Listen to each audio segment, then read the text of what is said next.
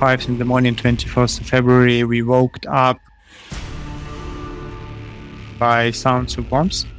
And the first day, we constructed a bomb shelter with my son. I read an article in one of the broadsheet newspapers. It talked about how in the Ukrainian army, there was a lot of use of Agile concepts. So I had 150 men, and they were my kids, because in the army, you're actually responsible for their lives. When I kind of was on the border, and my daughter cried, and she said, "I hope we will see each other." From the city of Peaky Blinders, Birmingham, England, I would like to introduce you to Paddy Dandar. As the world becomes more automated and the robots take over, it's imperative that we build the right human skills for the future. So pull up a chair, grab a samosa or two, and make yourself very uncomfortable. So Dmytro, you're from Ukraine. Which area of Ukraine are you from? I'm from Kiev. It's the capital of Ukraine. It's a central area. Yeah, and I have been living there for quite a while. But I also have lived 15 years in the eastern part of Ukraine, in Kupiansk. So this is a kind of small town near the border of Russia, and it has been occupied. So I actually had friends that were under occupation. And now I have my friends that are kind of defending the Kupiansk region. So, yeah. Wow. So, Dmytro, I'm just fascinated by what's going on in the world at the moment. And obviously, Ukraine has been through a lot, and there is so much still going on there.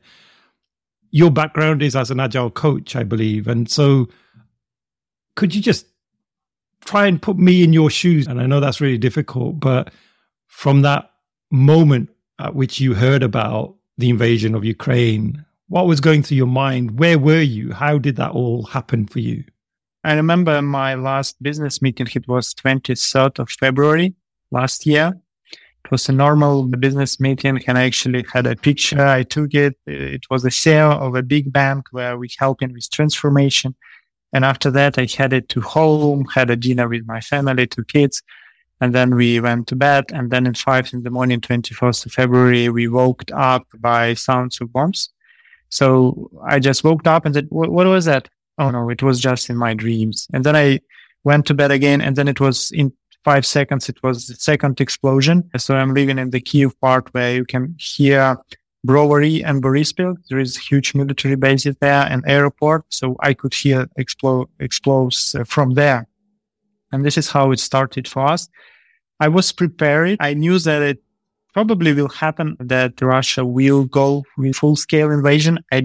Anyone expected that they will go to Kiev. I thought it will be east and south of Ukraine. So in half an hour, we were already in the car and heading into our house near the Kiev. So we managed to go before traffic jams, and at 6:30 we were already in our house, where we could observe how fighter jets flying and fighting with Russian fighter jets, because my house is actually quite close to the military airbase. Yeah, so it was very big change. And then on the first day, we constructed a bomb shelter with my son. And yeah, in the evening, we were already in the shelter. So in one day, I changed from a nice business meeting room to a small shelter where we sat all our family, dog, cat. Also, I evacuated like 5 families from Kiev to our place. Yeah, so it was sometimes it was like 10, 15 people sitting in the shelter waiting while, sound of bombs will disappear, and then we could go back to the house. Yeah, so it was a huge, quick change, not only for me, but for everyone. I mean, again, I can't even imagine what must have been going through your mind, but you've got a family, you mentioned a son. Like, what was going through your mind at that moment? Was it just you being on autopilot to say, hey, this is what we now need to do? What was going through your head at that point? Yeah, think in such situation, you have only safety in mind, and not for yourself, but for your family, especially for kids. And it was good that I prepared my house. So I bought food for 2 months. I had another car, been with fully loaded with gas in the house, etc. So I prepared myself what I need to do. I need to be in the house, not in the city, because it's the first rule. If the war starts, you should get out from the big cities, because you might not have water supply, electricity, bridges might be blown up, and then you cannot go from one side. There is a huge river in Kiev, Dnipro, and we are on the left bank, which is kind of Russia side. So if they would blow bridges, and we would not be able to go to kind of western part. Yeah. So it was more like thinking about safety of the family. And we were in the house for 10 days. And then at some point I realized that we started to see what is happening in Bucha, European, in the media. And I realized that the same might happen to my house. We were just on the south of Kiev. And there was a moment where Russian could kind of kept encircle Kiev, and then I would not be able to get out. So I decided in 10 days, on 4th of March, I decided that I will take my family and go to the west of Ukraine, to Lviv region. Yeah.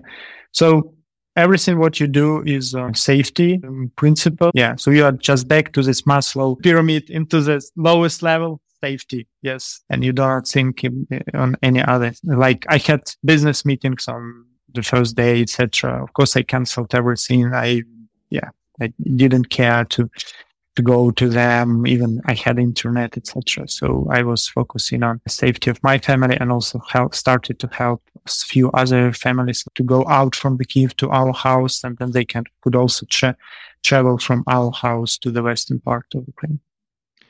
And so when you traveled west, you got your family to safety, then were you going to have to stay behind? And guess there was a big call from the government for all the men to be enlisted into the army. Like, was that then the thing you had to do next? Yeah. So when I came to West, then you need to register that you are in a new place now. So I went to like a civil organization where they register you in this village. I wasn't in Lviv. I was in a small village near Lviv.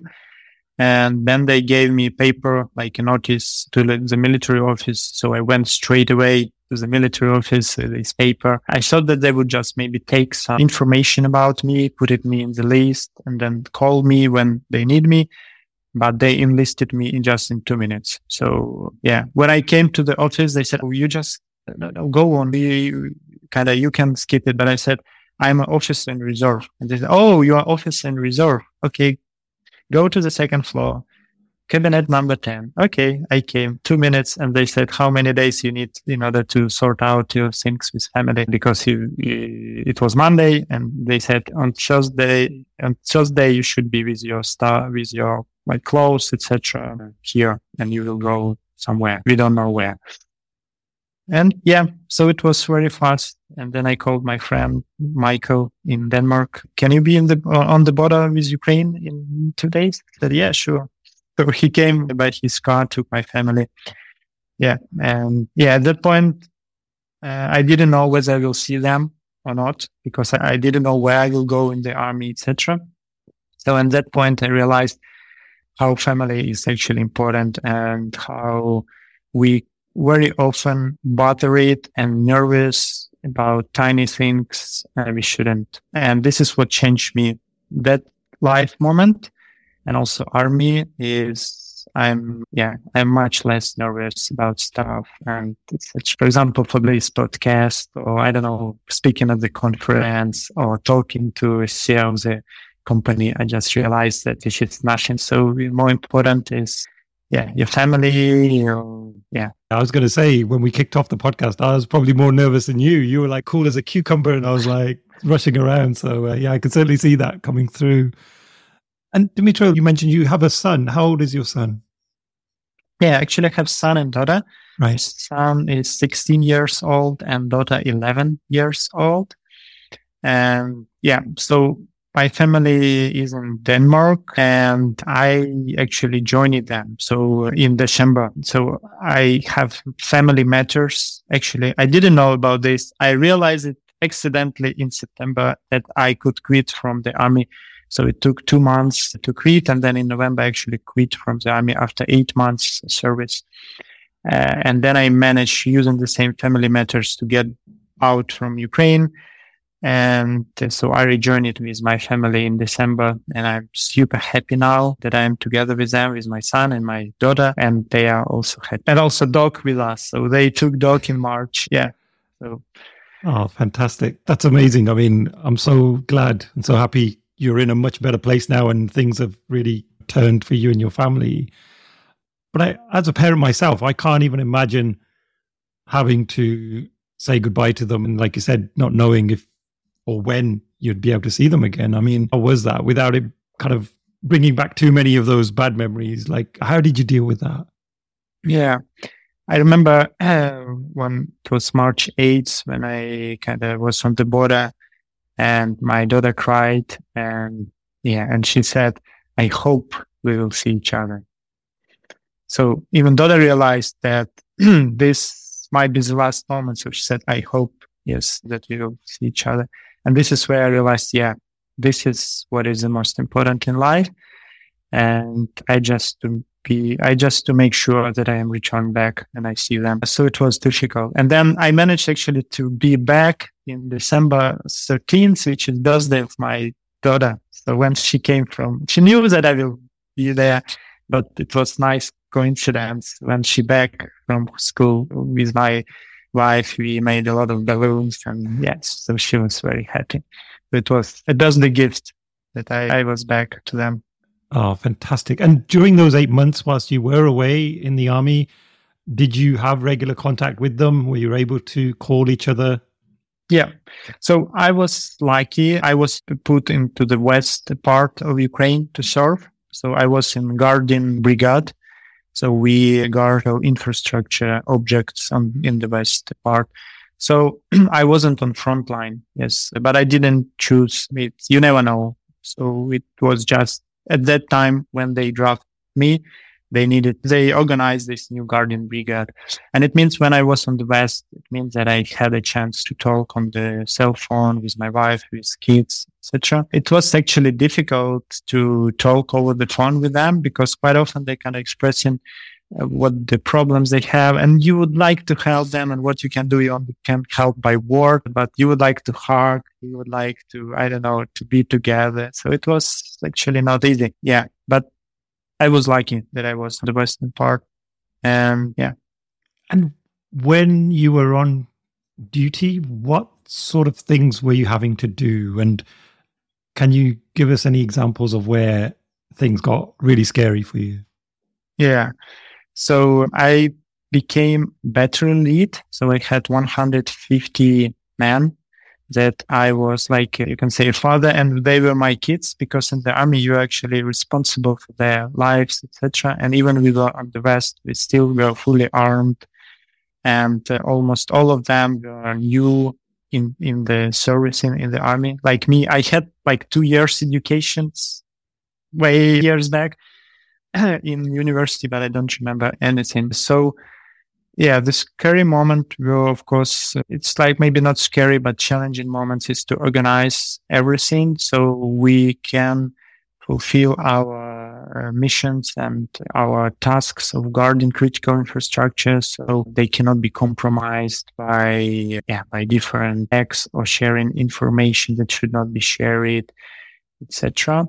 So it was a lot of working with soldiers that are new to this and raising their competence, raising my competence as an officer, but raising their competence as well.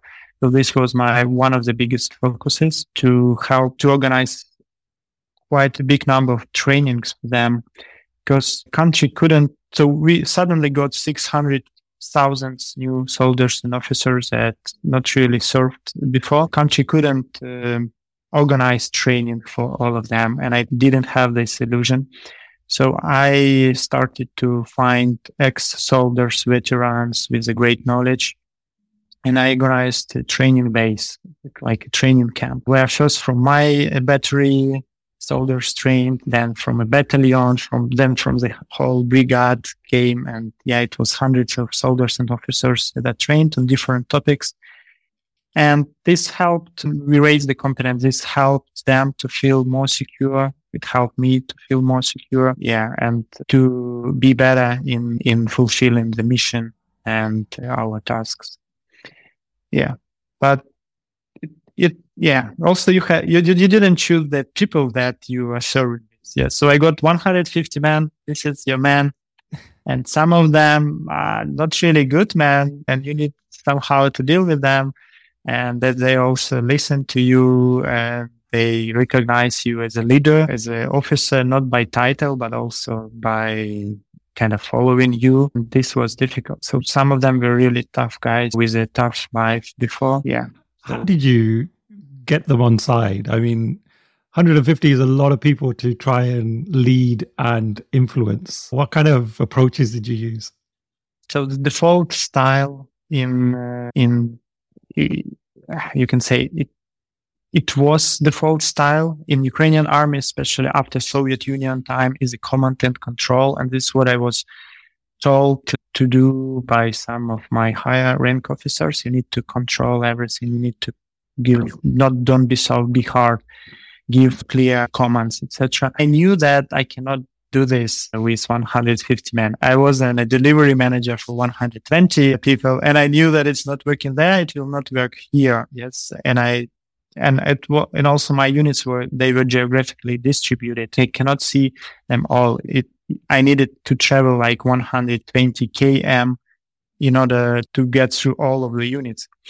So I started to work on enabling leadership on every level. So if I am on battalion level, then I had a platoons, which is 30 people each, 5 platoons. And then I have squads, which is around 10 people each, like scrum team. And then, I don't know if you take safe analogy, then like a release train, or less, it's requirements area. So I started to enabling leadership on squads level and on platoon level. And I did it via 3 mechanisms. The first mechanism is providing clarity. So they know what I know, sharing the information. So we created information radiators that were accessible to everybody in the battery. Like information that they will know that it's not a top secret you can share, and they will know at any case. Also, we had information refrigerators, like a lot of which was accessible only to platoon leads and me, which helped us to quickly did different reports, because every day you ask, okay, what is the amount of armor you have? How many helmets? What about clothes, etc.? And quite often it's the same information in different formats. And we spent quite a lot of time in the beginning of days, but after that we started, okay, let's have these information refrigerators with all type of information we know about each soldier, about each unit, each location, etc. And this helped, and to speed up it. So providing clarity was first mechanism. So soldiers, they knew what we are going to work on, kind of what is team for offense, what is in case of attack from this direction, who should be where on each position, etc. So trying to provide them clarity. Second thing is psychological safety to extent possible. I tried to create this environment, and we had accidents where it was like not on purpose. Someone shoot. Yes, luckily not to another person, but like, I don't know, in the ground, etc. This is, of course, not good. And instead of screaming and saying, oh, what you did is stupid, you should never do this, etc., we tried to, in this unit, we gather it and we analyzed, okay, why it happened. What was the consequences of steps that lead to this? And then we realized that after we openly discuss it, we realized that, oh, actually any soldier can do the same, because the procedure we have is still from Soviet Union, and it's quite cumbersome. So we just made this procedure much smaller. It's not kind of how it should be officially, but it was much better in terms of not happening these mistakes again. And they see that, oh, okay, it's not just that we need to work by book. We can just suggest something and then we will just change it because it makes more sense. Yeah. So worked on and psychological safety environment. And the third mechanism is what I talked about, raising competence. Because if you would like to delegate, and you need to raise competence so people have confidence in accepting the responsibility. Yeah. So I think this is what I tried to do in my battery. The background that you have with your Agile background and, some of your experiences from managing large teams, you mentioned 120 people in your delivery team. I mean, I'm thinking, what's harder? Is it people that work in tech or in the army? Could be interesting. But how did those experiences help you in some of these situations? And if you hadn't had those experiences before, do you think you would have been any better or worse? Before we continue, here's a quick word about the sponsors of this show. So your execs have decided to go through a big transformation to change your ways of working. They've restructured the teams, invested in new tools and techniques, but there's one small problem. How do we measure our improvement consistently across the organization without falling into the trap of relying on what we call vanity metrics? Yup, those KPIs that look great on paper, but just aren't very useful. I want to introduce you to Comparative Agility. It's the world's largest continuous improvement platform.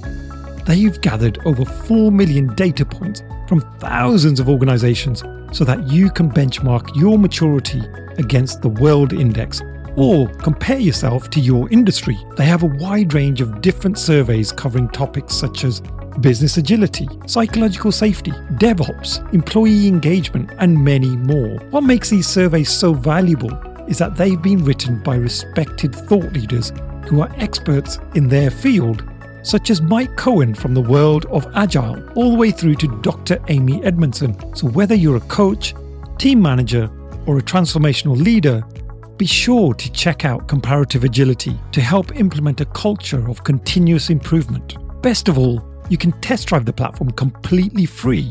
To find out more, check out the link in the show notes. Now, let's get back to the episode. Yeah, it's a great question. I think in the army, it is harder. And one of the reasons why it's harder, because you do not choose the people and you cannot fire them. So if you don't like a person, let's say you have a very toxic person or just completely off with your values and principles, it's just part of your team. You just need to work in with this person. That is why it is harder. When it's in civil life, in my delivery team, when I had 120 people, if you see it's toxic person, you are trying to develop, improve, but if not, then you just let it go. Yes. So in this sense, it's difficult. Of course, you never know what will happen tomorrow. So it could be that we would get a call and say, okay, guys, tomorrow we are heading somewhere on the east or south, etc. So you never know. So in the army, it was harder. And responsibility, of course, is higher because you are kind of responsible for the well-being and lives of each soldier. And of course, the experience that I had helped me a lot. It would be much difficult for me if I wouldn't have the previous experience. I had a confidence that I can deal with 150 people because I had 120. I had a understanding of how organize leadership on every level, how to delegate more. And also I'm such a person where I trust a lot. So you should be really tried to break my trust. I always go with trust to people that they do the best intention, etc. And this was my approach to my platoon leads, to sergeants, to soldiers. Of course, some of them broke the trust over time, but in majority cases, it was okay. And when they feel that I trust them, they also have a bigger responsibility, and they don't want to screw up because they know, oh, my better lead is trusting me. He thinks that I can do it, and etc. So it helped me a lot. I had in civil life as a agile coach, delivery manager, working with a lot of teams, and the kind of embracing more servant leadership concept and situational leadership. I am also type of person more like a servant leader, and in the army, it's not really working sometimes. So this is what I developed in the army, a different type of leadership. So sometimes I had to be quite autocratic because no time to discuss. There were no time to hear complaints, etc. We just need to do it. This is how it is. So it was a developing opportunity for me, not being always a servant leader, but jump into other types depending on the circumstances. And I mean, it's fascinating you're talking there about how those skills really help, because often we as Agilists read books and we get inspired and we think that sounds great, but in practice, it's sometimes difficult to see those principles working. And I guess hearing from you in how you've applied those in such a real world situation, I don't think it can get any more extreme than that. It's like life or death situations, and you've got 150 people that you're trusting your life with, and they're trusting you. To hear that those sort of concepts have really helped is amazing. And I think that's, for me, something really valuable that I'm taking away from this conversation, because I hear a lot of thought leaders that do these big presentations at conferences and talk about how to be a better leader, we need to do X, Y, Z. But I don't think they've ever been in that sort of situation. So it doesn't always have that credibility. And one more thing that I really help is the Canadian framework. And I would like to thank to Dave Snowden for introducing it and making it. Because when I just started on this sorting base where we created this Guardian Brigade, it was chaos. And it was chaos not only in our place, it was chaos in Ukraine. No one knew whether Kyiv will be captured, etc. And I knew how to act in chaos. Yes, you shouldn't care about big plans, etc. You should be really accepting that the plans will change, do the thing, and then move on. So this also helped a lot. And then also, as we get more knowledge, then I moved to complex environment where we could start to experiment and move some of the things into more like good practices, like with training base, with the delegating of some of the things to the soldiers, to surgeons, etc. So, and such concepts, they really help. So you can apply what we know as Agile coaches in different situations in life, in like such situation as army, etc. Yeah. So it's not only business related. I read an article in one of the broadsheet newspapers here in the UK, and it talked about how in the Ukrainian army, there was a lot of use of Agile concepts. And at first I looked at it and I was like, I don't believe it. Like, is this someone that's just trying to promote Agile? So I was really fascinated to like hear from someone who's been there. Is this the case? Were other people doing similar things to what you were doing? Were some of your friends who were also from an Agile background? Like, what were some of their experiences and stories? Yeah, I think so. And one of the reasons for this is that Ukrainian army now is not a professional army in the sense that it's all professional soldiers and officers. A lot of people from different background, from IT, from building, from, I don't know, leadership, etc., they are now in the army. And they bring a lot of experience. And of course, you need, if you would like to get outcomes and embrace this experience, you need to listen to them. You need to be open to change things and not do it as it says in the book, because in the army, it's quite strict that you need to follow the books, etc. And I think in Ukraine, due to the change of the people in the army, we are moving away kind of that, you need to follow the books. That is why there are a lot of innovations coming. Like with, drones chasing tanks and attacking them, or software written by guys that are helping to have a better navigation of artillery and a lot of this stuff. So, and I think we became much more open-minded. The army, it's not fixed mindset, how it was taught in the academy. This open-minded because you have a lot of different background. And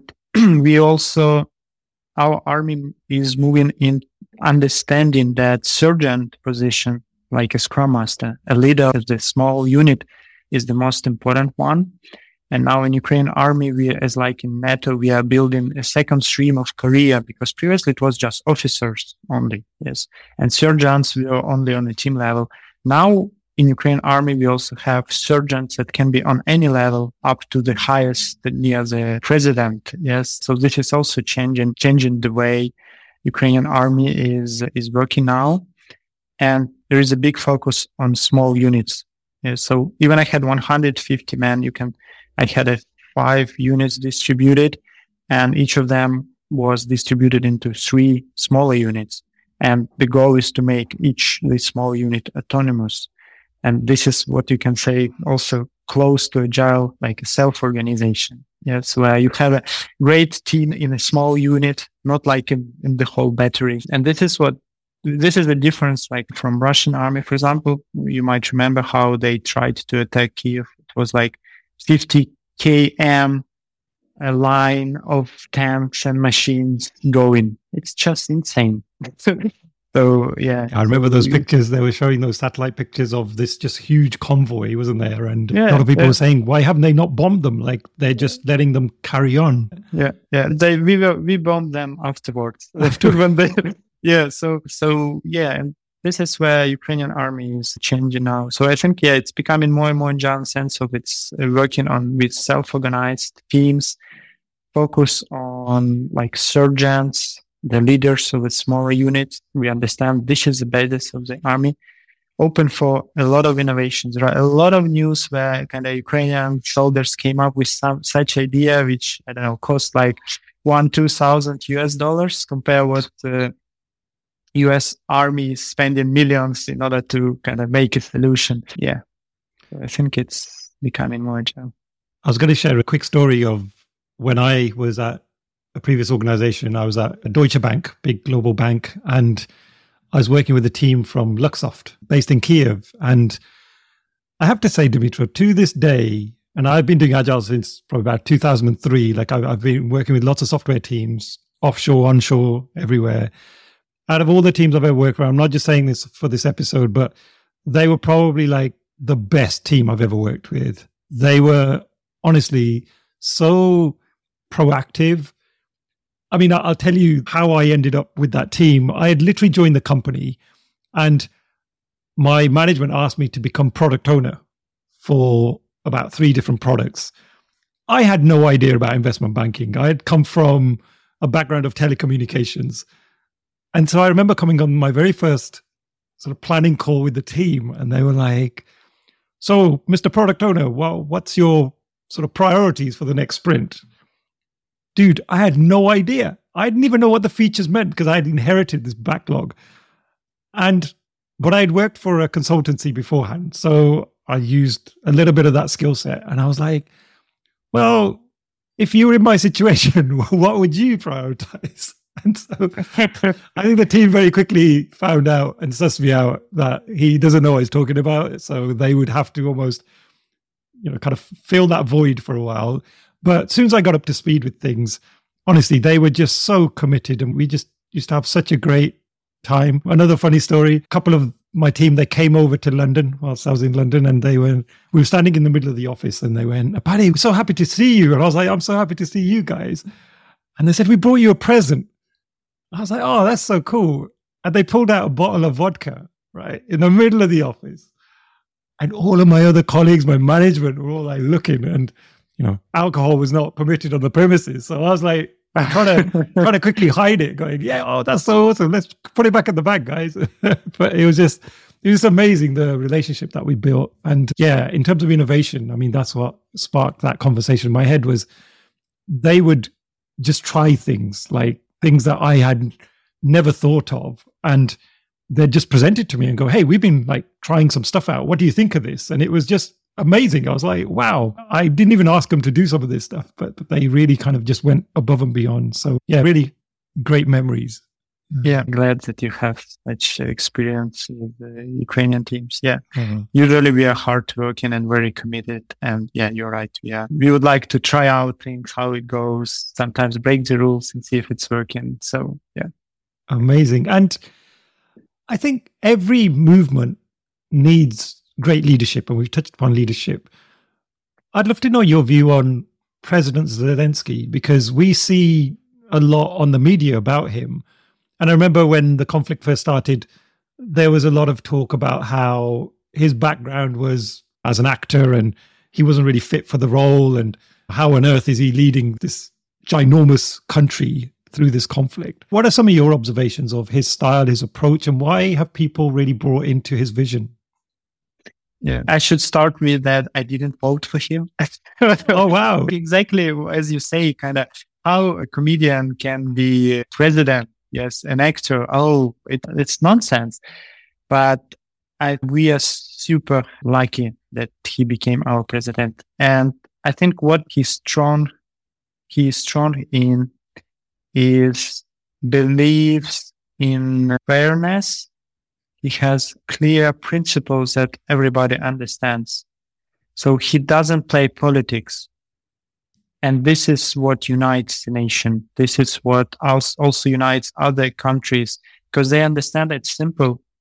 We are defending our freedom. We are not going to negotiate to give some our lands, etc. after not tens, but probably hundreds of thousands of people will already kill civilians and military. Yeah. So I think kind of his this like a kid approach to things. Yeah, this is black, this is white. There is no gray in this. And I think this is simple for everybody to understand. This is simple for media to take, instead of having a professional politician on his position and having some abstract, difficult to understand talks, fluffy, abstract, and then had some, private talks and see some actions after that.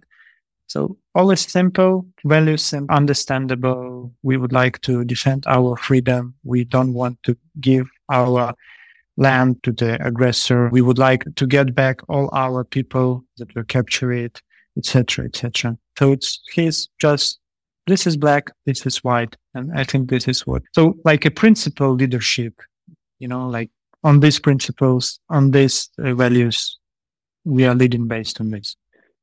Oh, that's great to hear. And again, fascinating for an outsider like me to hear from someone who's come from the conflict and really has had to buy into that vision.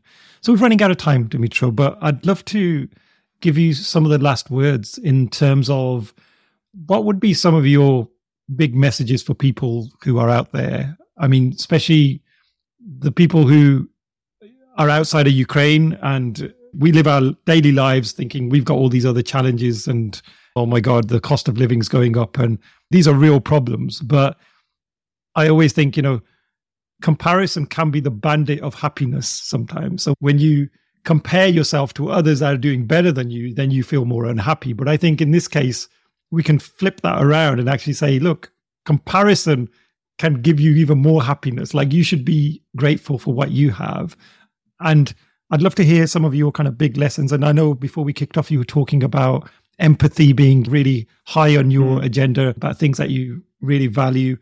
And also I'd love to hear about displacement as well, because you mentioned about many of the people from Ukraine have had to leave their homes. So just want to give you the last word on some of those things. So understand that it's difficult times now with prices go up. Also, it's mad what is happening in Turkey, of course, with earthquakes. It's another big tragedy.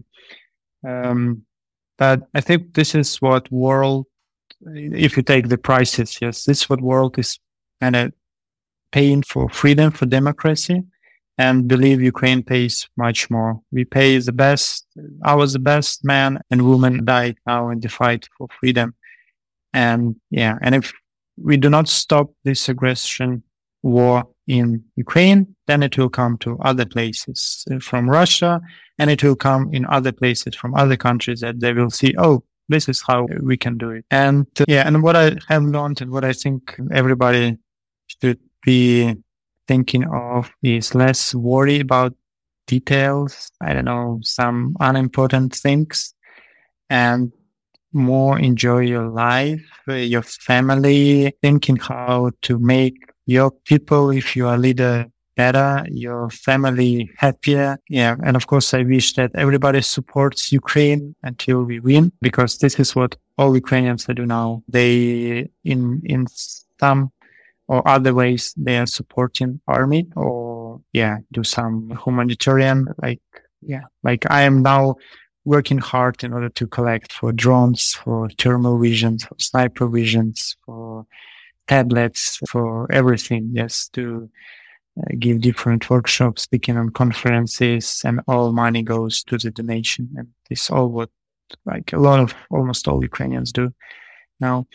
Yeah. And in terms of empathy, I think this is what I used in the army. I used as a Agile coach. I treat every person as a person and not just the unit. And this is what helps actually to be happier for yourself, make people happier, greater, etc. So always put person on the first plan. The same for companies. We quite often say, people is the foundation. This is what is the most important.